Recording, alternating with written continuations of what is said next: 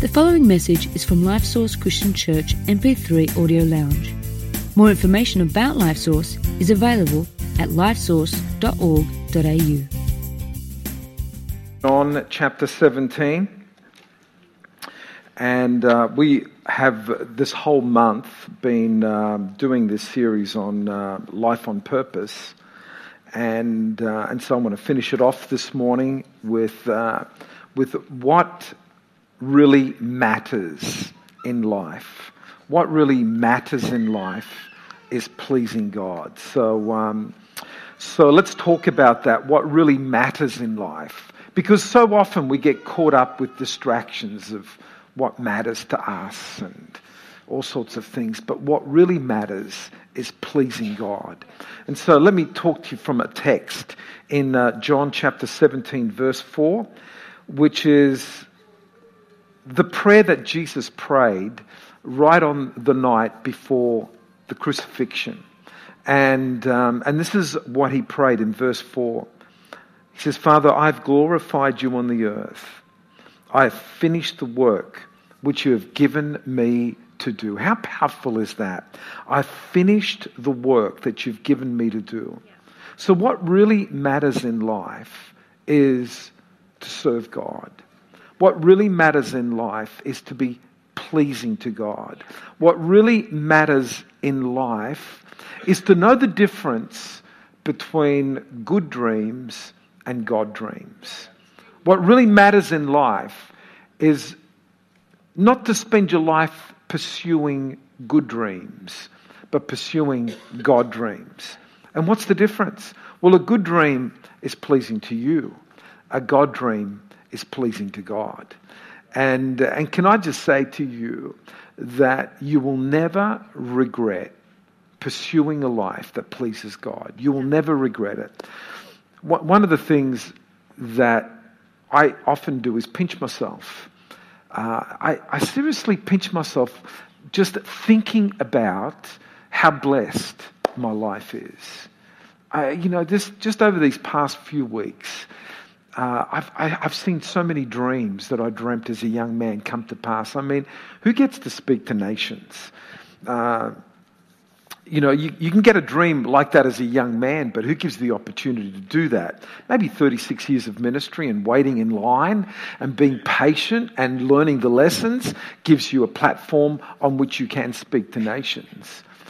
But this morning, what I want to say to you is this, is that every single one of us has been given a mission by God. And what Jesus did in John chapter 17, verse 4, is explain to us that at the end what really matters is knowing what that mission is and finishing that mission. And so I want to talk to you about today about knowing what your divine mission is, what your divine purpose is. How do you discover that mission? How do you discover that God purpose? How do you find that out? And secondly, how do you finish it? Because a lot of people start, but not everybody finishes. So let's talk about that. Two things that Jesus did that comes out of this verse is, number one, he knew the work that God had asked him to do. And number two, he finished it.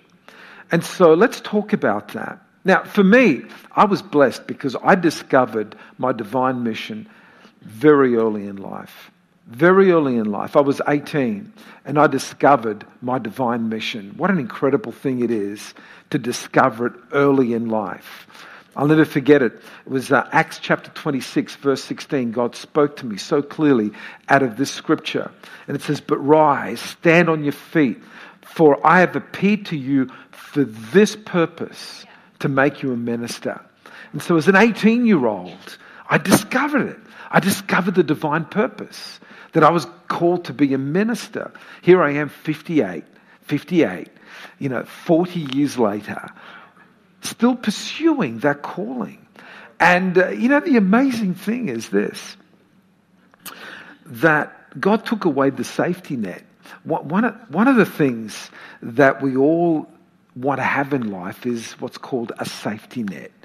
And the safety net is there for what happens if things go wrong. We got a safety net. And so here I was at university preparing to become an architect, and God says, "I don't want you to finish And I left the doors open to finish, which was the safety net. But 40 years later, the safety net was never put into place. And so here I am, 40 years later, pursuing the divine purpose for my life without a safety net, knowing this, that everything that I have has been given to me by God. And every blessing that I have is a divine blessing. And there is no plan B.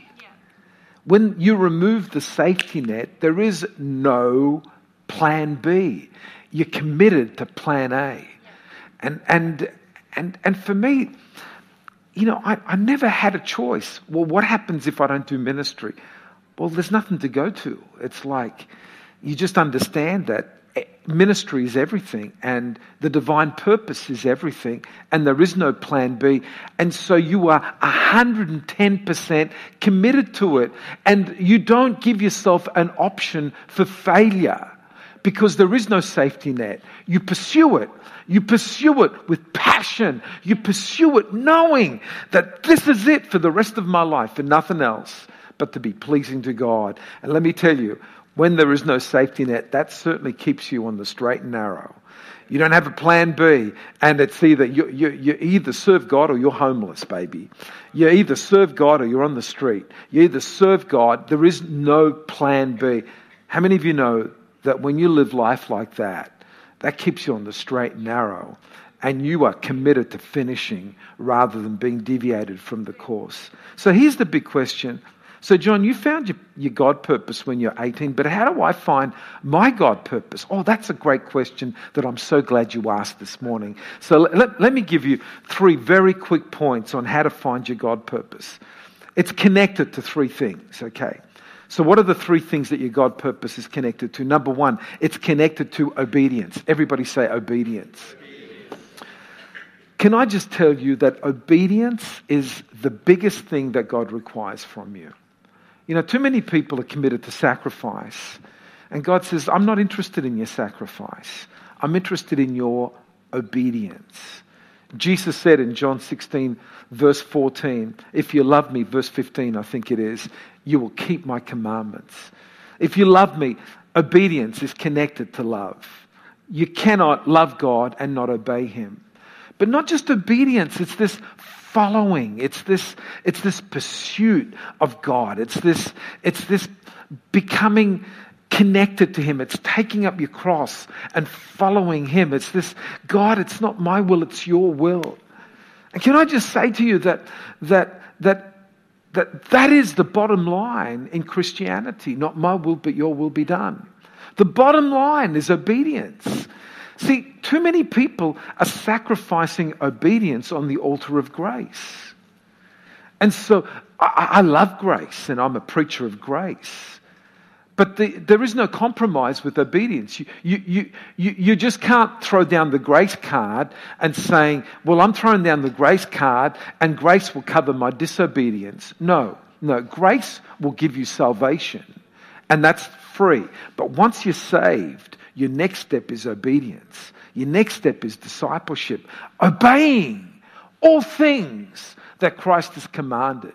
So grace is the free gift of God. But then God comes knocking at your door and saying, hey, you know what? What are you going to show me about your salvation now that you say, oh, thank you, Lord. I'm so glad that I'm saved. That's awesome. I'm going to heaven. Yeah, that's right. I paid that for you. It's free.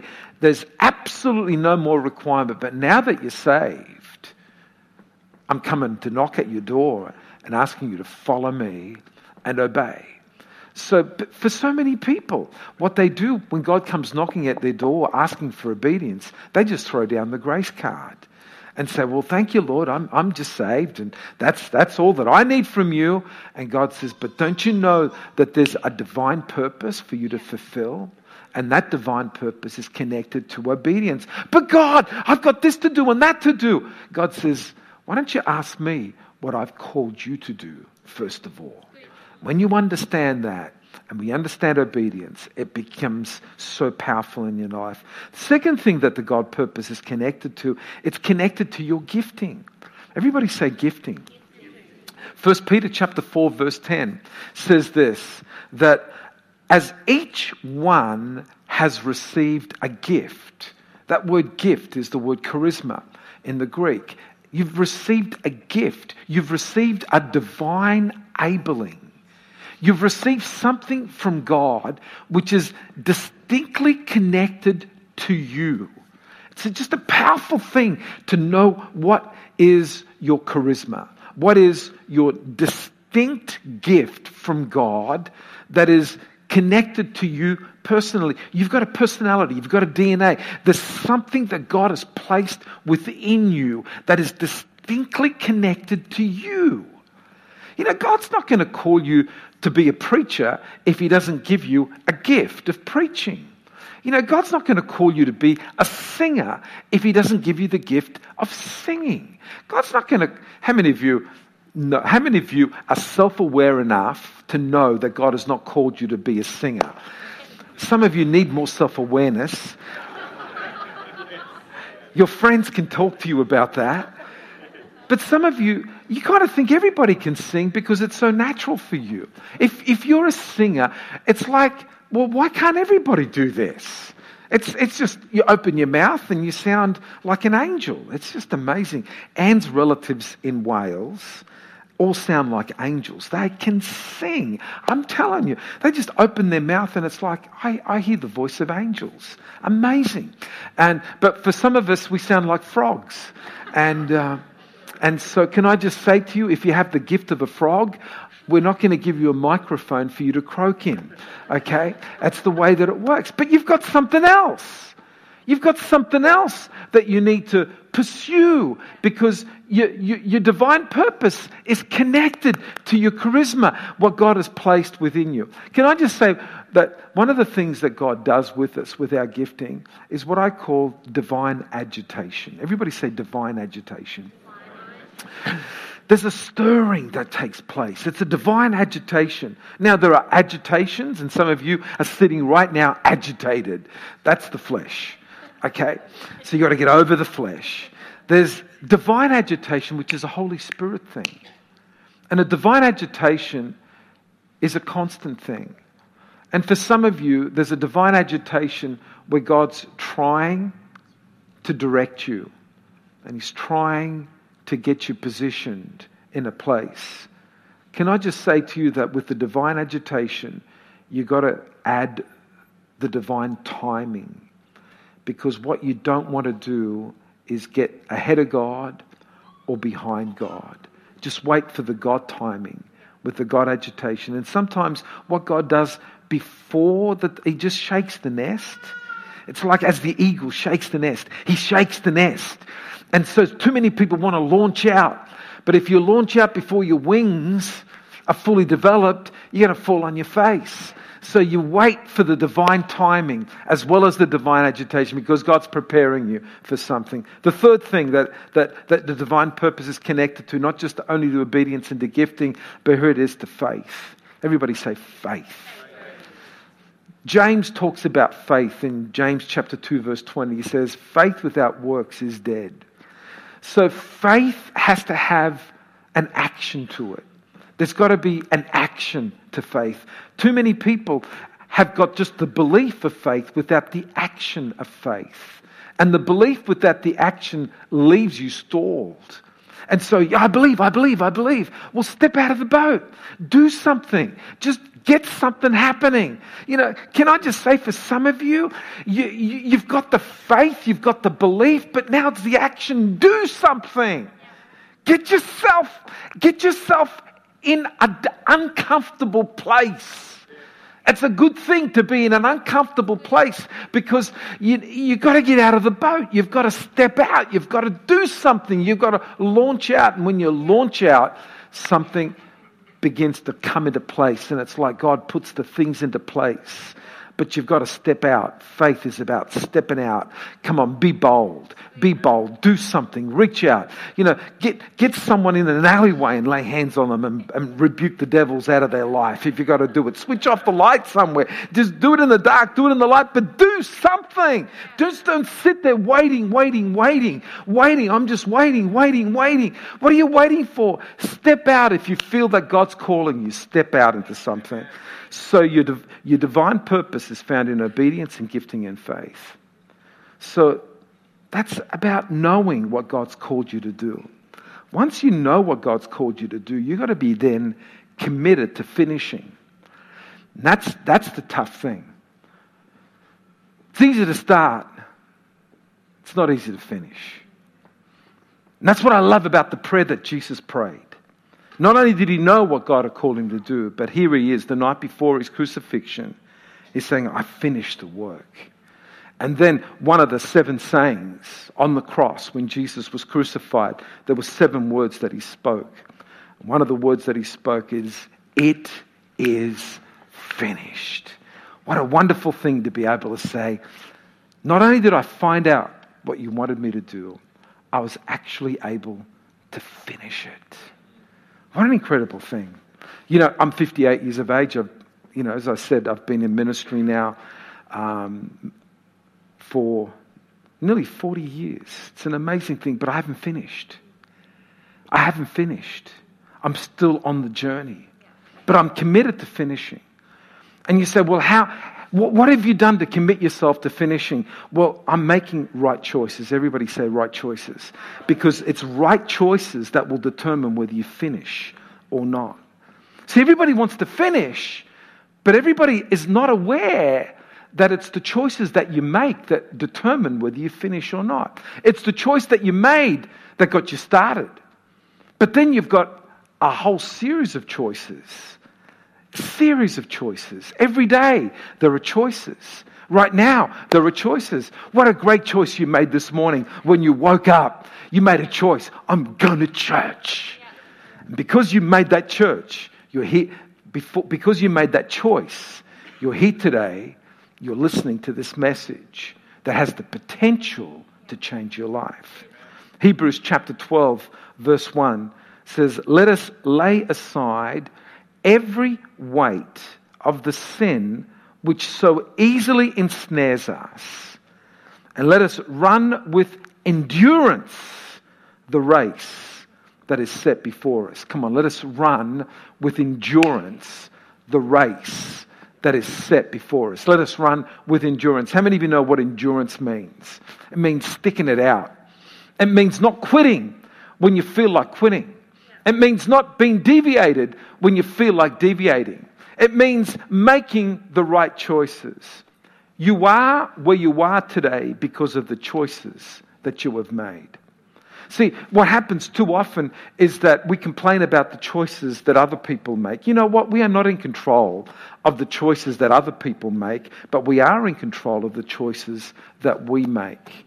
You know, over the years, people have made choices that have hurt me, but you know what? I had to make the choice whether I continue to let them hurt me or whether I draw a barrier and say, I choose whether you continue to hurt me or I choose to stop the hurt. And so I've decided I'm not going to let people control my life but continue to hurt me. It's my choice.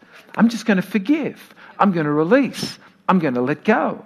I'm not going to hang on to stuff. You know, why would I let a hurtful person continue hurting me by grabbing onto stuff and holding on to the hurt? I've just got to release. I've got to let it go. I've just got to do that. It's my choice. It wasn't my choice for them to hurt me, but it's my choice where they continue doing so. And it's your choice as well. Good choices versus God choices. That's something that you're going to have to battle with on a constant basis. Good choice versus God choice. I think it's John Bevere that wrote a phenomenal book called Good and God, Good versus God. And too many people are compromising the God thing for the good thing. Let me tell you the difference between a good thing and a God thing. Here it is. A good thing is what pleases you. A God thing is what pleases God. So you've got to choose whether you're going to live a life pleasing yourself, pleasing others, pleasing significant people in your life, or pleasing God. Yeah. You know, a long time ago, I made a decision. My first choice in life is what's pleasing to God. That's my commitment. That needs to be your commitment, what's pleasing to God. And you can't fulfill the divine purpose without making that number one in your life. What's pleasing to God? Right now, some of you are sitting there, and this week you're going to make some decisions. You got some big decisions to make. You got some huge decisions to make. Mate, when I was preparing this message, I felt the Holy Spirit saying to me, there are some people that are going to come to church, and their whole prayer is, Lord, I need to make a decision. Will you speak to me? Well, here it is, the word of the Lord for those of you that prayed that prayer. You have to separate what is pleasing to you and what is pleasing to God. And make a choice based on what's pleasing to God, not what's pleasing to you. Because what's pleasing to the flesh is not always what's pleasing to God. And there's a price to pay. There's a price to pay. Let me say it again. There's a price to pay. But it's short-term pain for long-term gain. And some of you, what you're going to do by making the good choice over the God choice is sacrifice the long-term gain for the short term. But if you please God, then you will always win at the end. It might not feel like it at first. It might feel like you're losing. It might feel like it's the wrong decision. But if it's the God decision, it's never the wrong decision. It's always the right decision.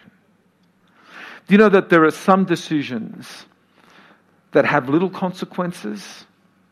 There are some decisions that have life-changing consequences. But there are no decisions that have no consequences.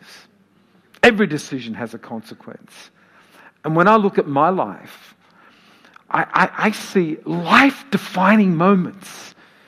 I was at crossroads in my life, and these were life-defining moments. They literally could change the destiny of my life. I'll never forget, one of these life-defining moments was May 1975. This is the night that I got filled with the Holy Spirit. It was May 1975. I was a 16-year-old kid. But here it was, he was my choice. All my friends are going out for a party. But the pastor's given an altar call for those that want to be filled with the Holy Spirit. Will I go to the party or will I go to the altar call? All my friends will be gone by the time I'm finished prayer. And you know what? My decision was I'm going to the altar call, and that was a life-defining decision. Yeah. Because that night, it was like me getting saved all over again. It was that night, God did something in my life that forever changed me. It was a life-defining decision that I could have missed like that. The next life-defining decision for me was January 1978. I spoke to you about it earlier on. This is when I was at university. God's calling me to the ministry. January 1978. I made the decision. I'm quitting uni. I'm going to Bible college. It was a life-defining moment. My life could have gone in this direction or it could have gone into that direction. And here I was, an 18-year-old kid. 18 years of age, a life-defining moment. Don't you ever think for 1 minute that you're too young to make life-defining moments. I was an 8, and today I'm 58, and I'm still impacted by the decision that 18-year-old John Giuliano made.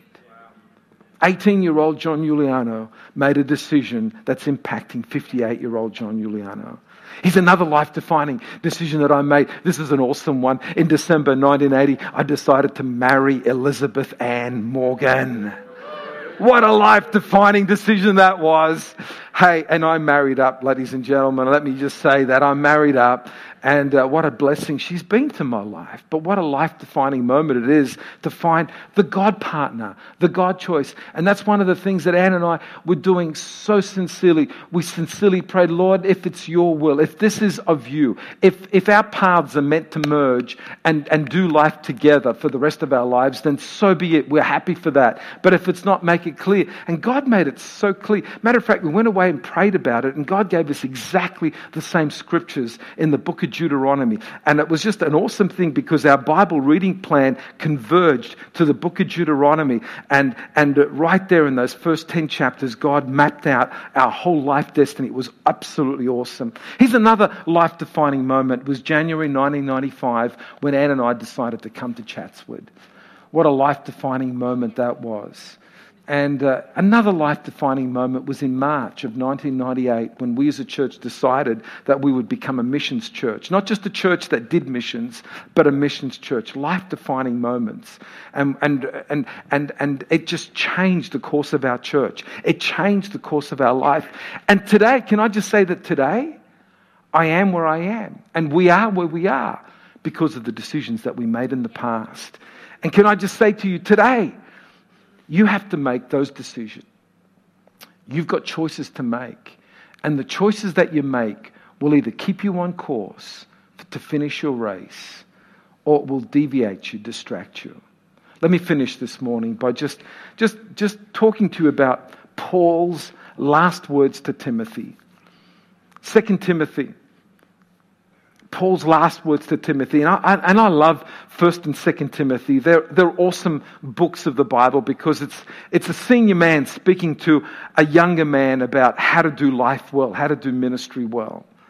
And in 2 Timothy chapter 4, verse 5, he says to Timothy, Timothy, be watchful in all things, endure affliction, do the work of an evangelist, fulfill your ministry. Come on, Timothy, finish your race. Timothy, just do the work of an evangelist, fulfill your ministry, endure affliction, just be watchful in all things. Know this, that you've got big choices to make, and there's constant array of choices to make. You're going to have distractions. You're going to have people say nasty things about you. You're going to have people try to deviate you. You're going to have people, you're going to have temptations. You're going to have all sorts of things. But stay on course, Timothy. Fulfill your ministry. And then he gives his own personal testimony in verse 7. He says, Timothy, I've done it. I've fought the good fight. I've finished the race. I've kept the faith. And then lastly, he gives an illustration of a friend of theirs, a friend called Demas, who they all knew. They did ministry together. Demas was a fellow laborer, a fellow worker. And this is what Paul had to say about Demas. He says, Demas has forsaken me, having loved this present world. He came to a crossroads, and the crossroads was Jesus or the world. Jesus or the things of this world, the riches of this world, the glitter of this world, the gold of this world, the things of this world. You know, a long time ago, Anne and I, we made a decision that we were going to keep money out of our heart. And God promised us, John, if you keep money out of your heart, I'll put it into your pocket. And I can still remember saying to Anne, we were in Bible college, we were kids. Sweetheart, I can never promise you a 2-story house. I can never promise you 2 cars in the garage. I can't promise you money. I can't promise you anything of this world. The only thing I promise you is this, is that we're going to serve God together, and I'll love you to my last breath. I'll be faithful to you to my last breath. And she says, taken. And you know what? I pinch myself because the very things that I promised I couldn't give Anne, God's given to us. But we hold on to them very lightly. See, this is what Jesus said. Seek ye first the kingdom of God and his righteousness, and all these things will be added to you. So I look around today, I look at my life today, and I just see the blessing of God. I just see so many of the dreams that I dreamt come to pass. You know, we can do holidays, we can do cruises, we can drive nice cars, we can wear nice clothes, we can live in a nice house, we can pastor, but they're not in our heart. What's in our heart is Jesus. I want Jesus, not the things of this world. The things of this world, they're passing. They come and they go. But it's Jesus.